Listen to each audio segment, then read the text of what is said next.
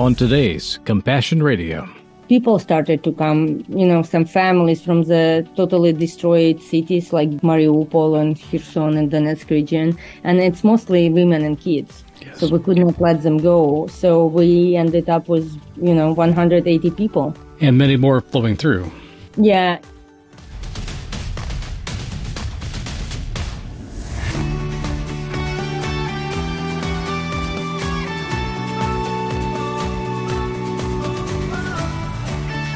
From the front lines of faith to where you live, there's more than just news happening around the world.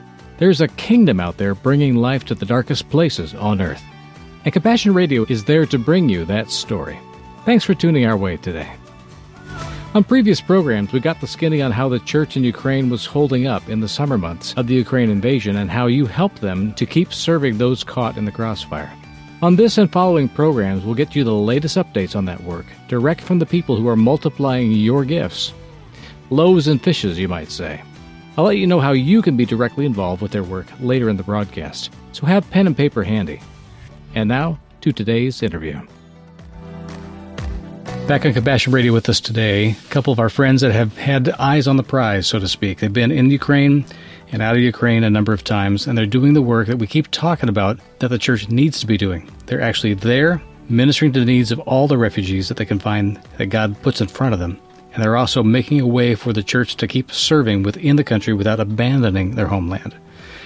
Oksana Gorbanova and Fred Heumann of Serve Ukraine and Music Works International, both of you, welcome today to Compassion Radio.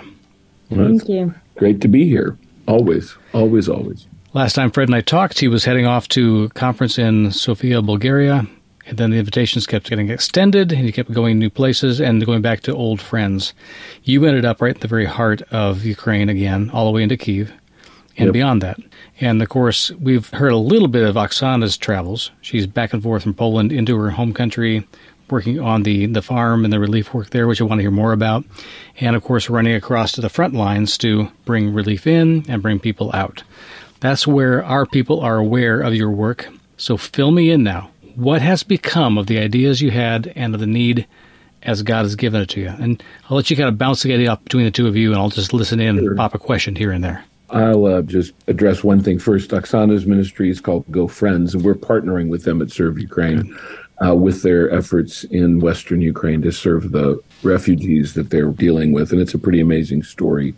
Since we last talked, I've been to Bulgaria, Poland, Ukraine, a couple of different places in Ukraine, and then England on the way back, seeing both the work they're doing in Western Ukraine, visiting current and former students, making some new connections with other arts missions organizations in Europe. It was a 3.5-week trip for me. In fact, it's pretty funny that she and her kids are here because we were just together 2 weeks ago. In Morshin, in Western Ukraine. So I was thrilled to finally see the effort that we've been able to invest in a little bit in Morshin, which is south of Lviv.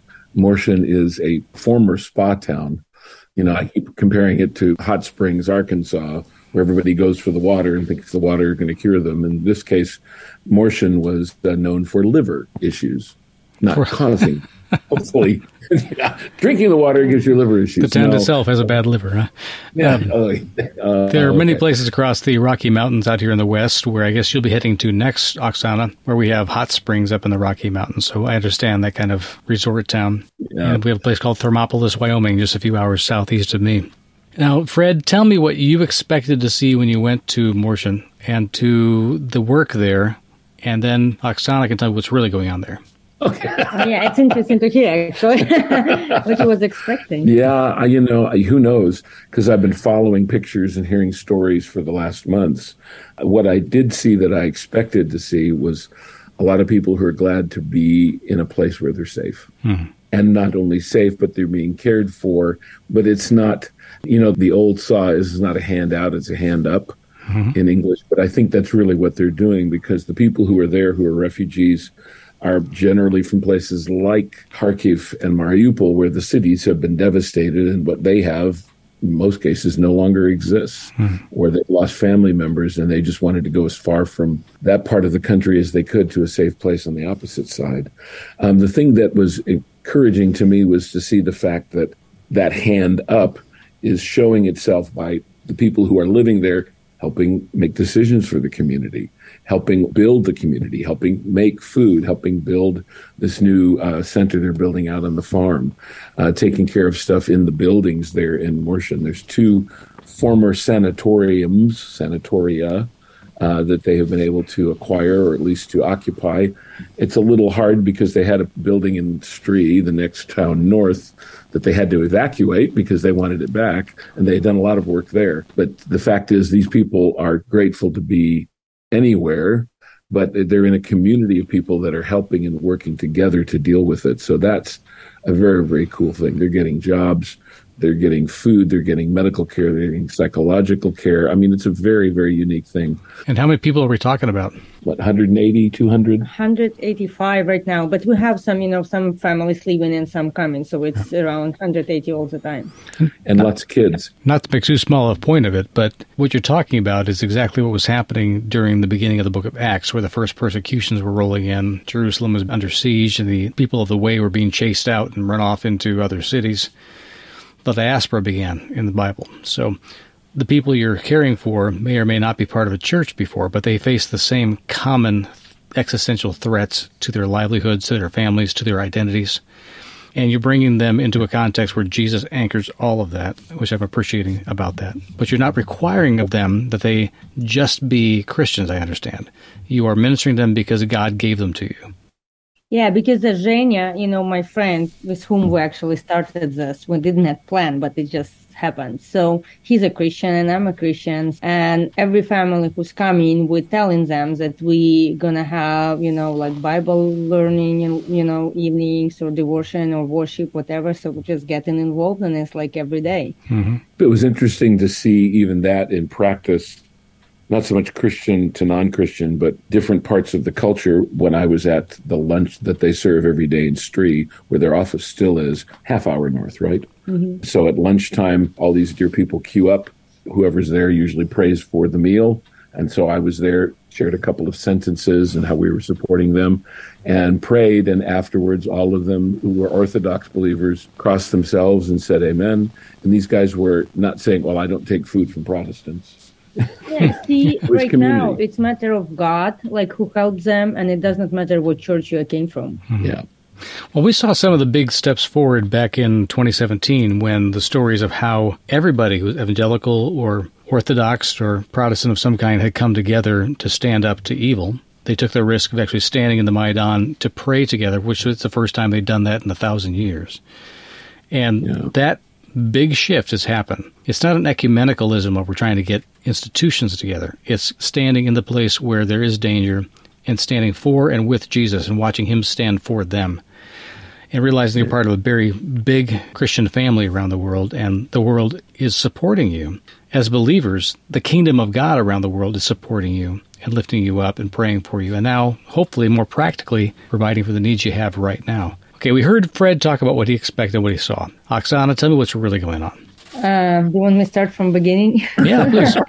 It's a pretty long story, but make it short. So when the war started, I evacuated my kids to Warsaw. And on the way to Warsaw, I'm already started to, right from the first day, to receive requests for help, like evacuation. And at the beginning, it was from friends, family friends, some people I know. And because I have first and then second one and one more. So they passed my contact. And on the second day already, it was like hundreds of requests. And I started to receive requests from, individuals. Then it started from the groups and hospitals.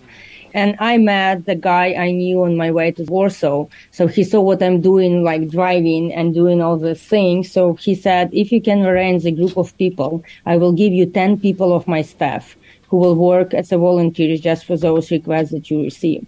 So till I got to Warsaw, I'm by voiceover in like a ranger that taught them how to make the database of the drivers and people and break them into towns and regions so we can connect like volunteers with the people or drivers who can get people out of the hotspots. So that's how we started to work, and I was like managing a group of people of 10.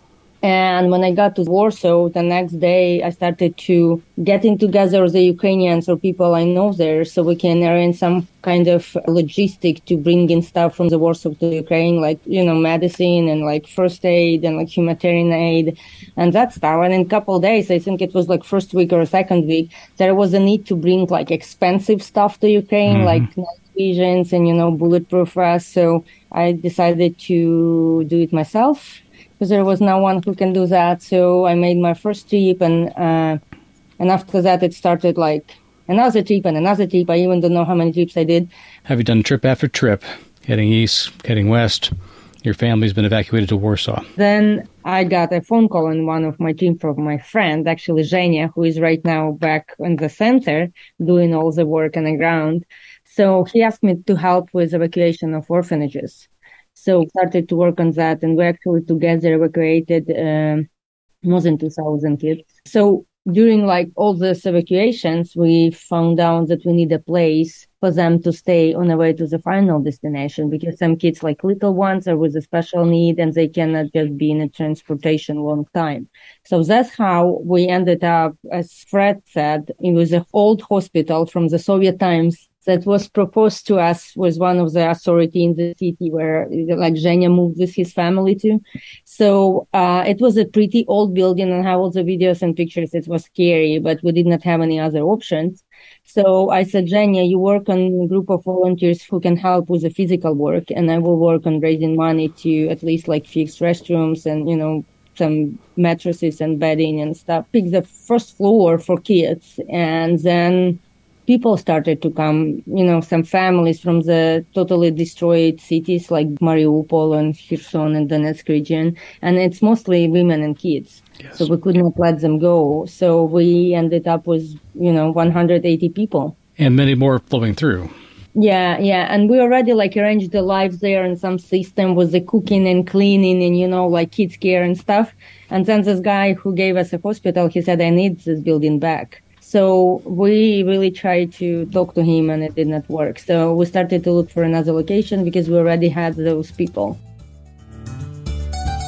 Compassion Radio will continue to keep bringing you awesome opportunities to make a difference for the kingdom around the world. But we need your help right now to continue doing just that. We continue to focus our relief efforts on the intrepid Christians getting relief to the front lines of conflict in Ukraine. Oksana Gorbanova is the tip of the spear on this project. Just last week, she and team members from our partner, Serve Ukraine, finished delivering aid that you provided through your generous giving. Here's how your gift made a difference this time. A refugee and orphanage center was quickly built in western Ukraine that Oksana's volunteers currently use to serve hundreds of new refugees every day. You helped to buy seed for a new community farm and garden that is feeding hundreds of people. You helped to buy a herd of cows that is now providing children with fresh milk. And the farm itself is providing work and hope for those who feel lost and without purpose. For all of this, friends, I say thank you. And don't stop now. Please give generously today so we can keep growing our Serve Ukraine project and supporting heroes like Oksana Gorbanova. I just finished recording a new interview with Oksana that will air next week, so plan to catch those broadcasts. And a final note about this. As you've heard, a massive retaliatory strike on Ukraine occurred Monday morning that took the lives of civilians all across the country. Well, we finally heard from all of our partners, including Oksana's refugee team, and thank God, all have been spared so far. But they're bracing for a brand new wave of refugees heading their way. So again, please give whatever the Lord enables you to help us save more lives and deliver more hope. Just call today, 1-800-868-2478, or write us at Compassion Radio, P.O. Box 2770, Orange, California, 92859. And catch us on the web, of course, at CompassionRadio.com. And now, back to the broadcast. We already arranged the lives there in some system with the cooking and cleaning and, kids care and stuff. And then this guy who gave us a hospital, he said, I need this building back. So we really tried to talk to him, and it did not work. So we started to look for another location because we already had those people. We found these 2 sanatoriums in another city, not far from the previous one. We moved them there, and on the transition from one place to another place, Zhenya called me again and said, I met this guy and he has a land, and actually he ready to sell it on a good price. It's a good price compared to the land price, but because of the war and, just 2 of us, It was like step of faith because we didn't know if it will be even possible to pay it. But we sat and we talked about keeping these people together and like feed and utilities and, everything you need, and even toothpastes and toothbrushes. If you like count for that amount of people, it's like a lot. So we decided that we don't know how long the war will be, but they need to self-sustain, self-sustain somehow. And we really saw an opportunity in this because there was like two pond. Yeah. Yeah, I just learned that word yesterday, so that's why I'm checking. Yeah, I'm just checking with, checking with Fred. So there is like a lake with 5 ponds there, and we already use this land. We did not pay the whole price yet, but we already use the land, so we put fish in those ponds. There was an old farm before, so the one barn was left. So we use this barn for animals. We already have cows, pigs, sheep, goats, and chickens. And trust me, I smelled them. They're there. And we planted 1 hectare of potatoes and 1.5 hectare of corn. And we're growing own vegetables, and all our refugees and people are working on this. So men working on construction, because next to the barn, there was an old foundation that we decided to use and build the buildings there for them to move in for living. Okay. We plan to finish before the winter comes. So all the people working for themselves, and actually our refugee cook food every day and feed other refugees in that city where we used to live every day. So this is how we started, like ministry to ministry. Okay, let me recap this for our audience. You have not just evacuated children from orphanages or taken in refugees from cities that are destroyed. You found places that could take them in, and then kept leapfrogging from one property to the other until you actually have property you're buying out of nowhere. You expected that. Mm-hmm. And you're developing it in the middle of a war. Yes. And providing them a place where they can provide for themselves by farming, fishing, livestock raising. How big is this particular farm that these refugees are now living on? It's like 27 acres. Yeah, Okay. Just over 27 acres. Okay. Yeah. It's about the size of the farm we had down in Texas. And by the way, you learn the word pond. That's great. When you get down to Texas, you have to learn about tanks, which is what they call all the ponds down there. So go figure. Really? That's new. Okay. Well, it's stock tank. That's where they get the word from. When you start supplying all of the teaching a man how to fish or a man how to milk a cow, whatever else, you are teaching them how to think ahead and dream and believe for a future that probably they didn't really trust to be possible. They are finding a way to supply for their own needs and the needs of others. And you're giving them hope because you're showing them that it's possible. You're going to survive this war, or at least some of you are. And in so doing, you're paving the way for the future for all of them. Yeah. Which is important. And without that kind of vision, people are going to die in the streets because they have no idea of what's possible. They won't even try. You've helped them to try, Oksana, and they're working hard with you, and that is a great, great thing. So I salute you for that, and for the people that have stood with you saying, we can't not do this. In fact, we need to be thinking about a longer future, a future for Ukraine that's going to be free, a future where the families can reunite. We celebrate that. That's why people want to invest in that kind of work, because they believe it has long legs, as we say in the West. It's going to be able to go through deep waters. It's been very interesting to finally meet Zhenya. He is atomic powered. That means he doesn't ever stop. Running around, doing this, doing that, doing the other. And it's interesting because he too was an orphan. So there's that extra motivation there behind it. We were able to be there, and hopefully I was able to bring up 4 of our students who are in Zakarpattia, south of there, to do a ministry evening, some worship and prayer time for Ukraine. And then the students did something the next morning because, again, using refugees to help refugees. Right. Because these students, only one of them is from that region. And that gal had hosted up to 20 other students and other people who were refugees in her home for all this time until just recently. Awesome. So to bring them up to help and for them to see how they continue to use their gifts to minister means that we're also investigating doing a more permanent thing and investing in helping them come, or some of them with others come once a month or every couple times a month to do an evening of worship and prayer, to be able to be there to minister. And that's exactly what brought you to Ukraine in the first place. The notion that God was going to use everything he brought forward in your life, Fred, in worship and in arts and historical context. Where do we come from as a people? Why are we even a worshiping congregation? Why is there worship around the world at all? Why don't we just have a philosophy. Yeah. And you discovered that in the scripture and in the history of the church and have brought that back to new life. And that's why you're working together now to see how that worship is going to transform the people and the society. Oksana, let me ask you straight up here. When you jumped into this, I know you weren't expecting all the things you're doing now, but you've been a person that has seen that God has used you before. But you're also, in a lot of ways, in a lonely, lonely place, because there's not many people that have that kind of courage to step in and say, I'll stand in the way for you. I'll take a bullet for you if necessary. But you're also a mother and a wife. Mm-hmm. Okay, Oksana, so where is your husband now? So he's on front lines in the Ukrainian army. And are you allowed to know where he's serving or fighting? Yes, Okay, like a region with no details. So even if you did know, you wouldn't be saying it for operational security. So the funny thing is that he's originally from Russia, and he changed the nationality like after Revolution of Dignity. So he, with this war, he's standing against Russia, but his mom and his brother family still in Russia. Wow. Divided houses have a difficulty just on their own. That's a huge burden to bear. And yes, I'm praying for peace to come from both these countries so that you can reunite with those you love, and there could be, over generations, a healing. Right now is not the time for that.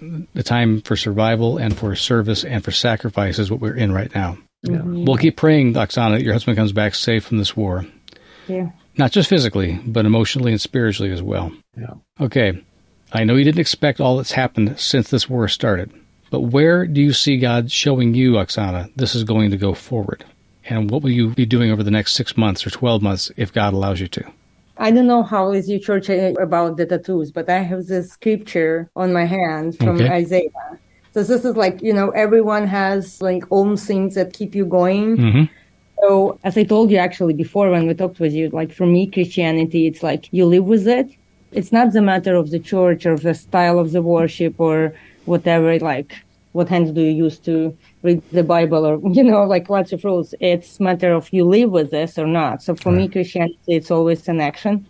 Okay. So I don't imagine me acting differently. And I'm crazy a little bit, Fred knows. Every time I see you in a video or a picture where that eagle shows up, and I remind myself that you are willing to put the scripture not just where you know it's hidden on your body, but where others could not mistake it on your forearm. So if you faced an enemy, didn't like what you had to say, this is a statement of saying, I'm willing to die for this truth.